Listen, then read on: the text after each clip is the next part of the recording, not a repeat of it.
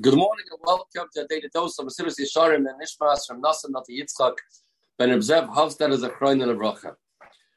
We started learning last time the idea of Tahara, which Mesilas Yesharim explained to us, brings us to the Madrega of L'Shma.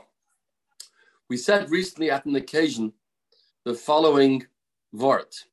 The Rambam tells us on the Mishnah that we say when we learn Perek Ratza Kadosh Baruch Hu lezakoi says Yisrael lefichach heba lehem Torah mitzvos. The Mishnah tells us, Rabbi Chanani ben Akasha tells us, the Eirishter wanted to be Mezakeh Klal Yisrael.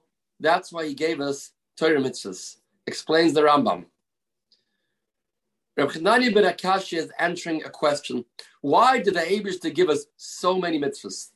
We have mitzvahs that keep us involved our entire life. We are surrounded by mitzvahs.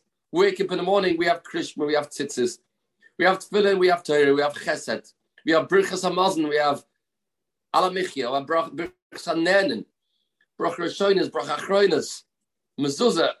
It's endless. And Hashem gives us the opportunity millions of times in our lifetime to do mitzvahs. Why is that so? Says the Rambam, you know why? Because the Eibishter was worried. Kavayachal.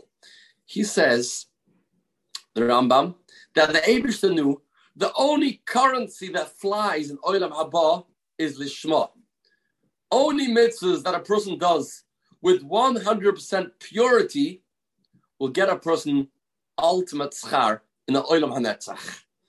And Hashem Yisbarach, who loves Klal Yisrael, Haboiche B'Am Yisrael Ba'ava, was worried, what's going to be? Will Klal Yisrael do mitzvahs L'Shma? We live in a world of Gashmias. We live in a world of Chitzonius. Maybe a person, every time he'll do a mitzvah, it'll be Shloi L'Shma, and they'll come to the Olam Haba. And he won't have what to sustain him with. He won't have mitzvahs done L'Shma. Ratza Kadosh Baruch Hu lezakoi says Yisrael. You know what he did? He gave us so many opportunities to do mitzvahs, time and time again. In order, says the Rambam, that at least once in a lifetime, a person should do a mitzvah 100% L'Shma. And as a result of this one mitzvah that the person will do L'Shma, he'll have what to live off for all eternity. And that's why the Eibishter gave us so many mitzvahs. Nifladig Rambam, a scary Rambam.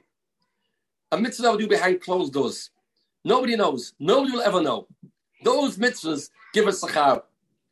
I think we've mentioned in the past, Rav Shach, when he was getting older, he was once complaining and saying, he doesn't have with anything to take with him to Olam Haba. In his great humility, in his great anava. Chanish was mitzinemen. So they told him what he talked about. He said, so many shurim panavish. You wrote Sfarim Avi Ezri. You built up so many yeshivas. So he said, this is a used ticket. These things became this parasum. These things became public.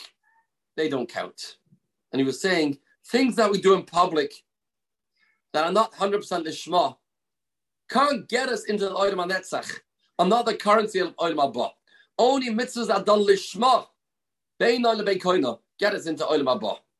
And we were thinking that Makur of the Rambam is from the Gemara in Hedron.